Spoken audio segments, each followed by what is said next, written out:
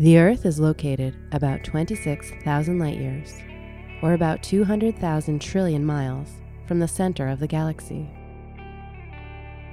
While humans cannot physically travel there, scientists have been able to study this region by using data from powerful telescopes that can detect light in a variety of forms, including X-ray and infrared light.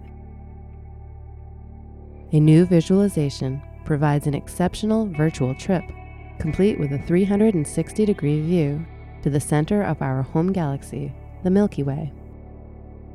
This project, made using data from NASA's Chandra X-ray Observatory and other telescopes, allows viewers to control their own exploration of the fascinating environment of volatile massive stars and powerful gravity around the monster black hole that lies in the center of the Milky Way. This visualization builds on infrared data with the European Southern Observatory's Very Large Telescope of 30 massive stellar giants called Wolf-Rayet stars that orbit within 1.5 light-years of the center of our galaxy. Powerful winds of gas streaming from the surface of these stars are carrying some of their outer layers into interstellar space. When the outflowing gas collides with previously ejected gas from other stars, the collisions produce shock waves similar to sonic booms, which permeate the area.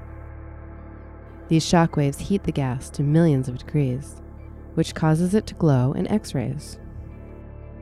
Extensive observations with Chandra of the central regions of the Milky Way have provided critical data about the temperature and distribution of this multi-million-degree gas.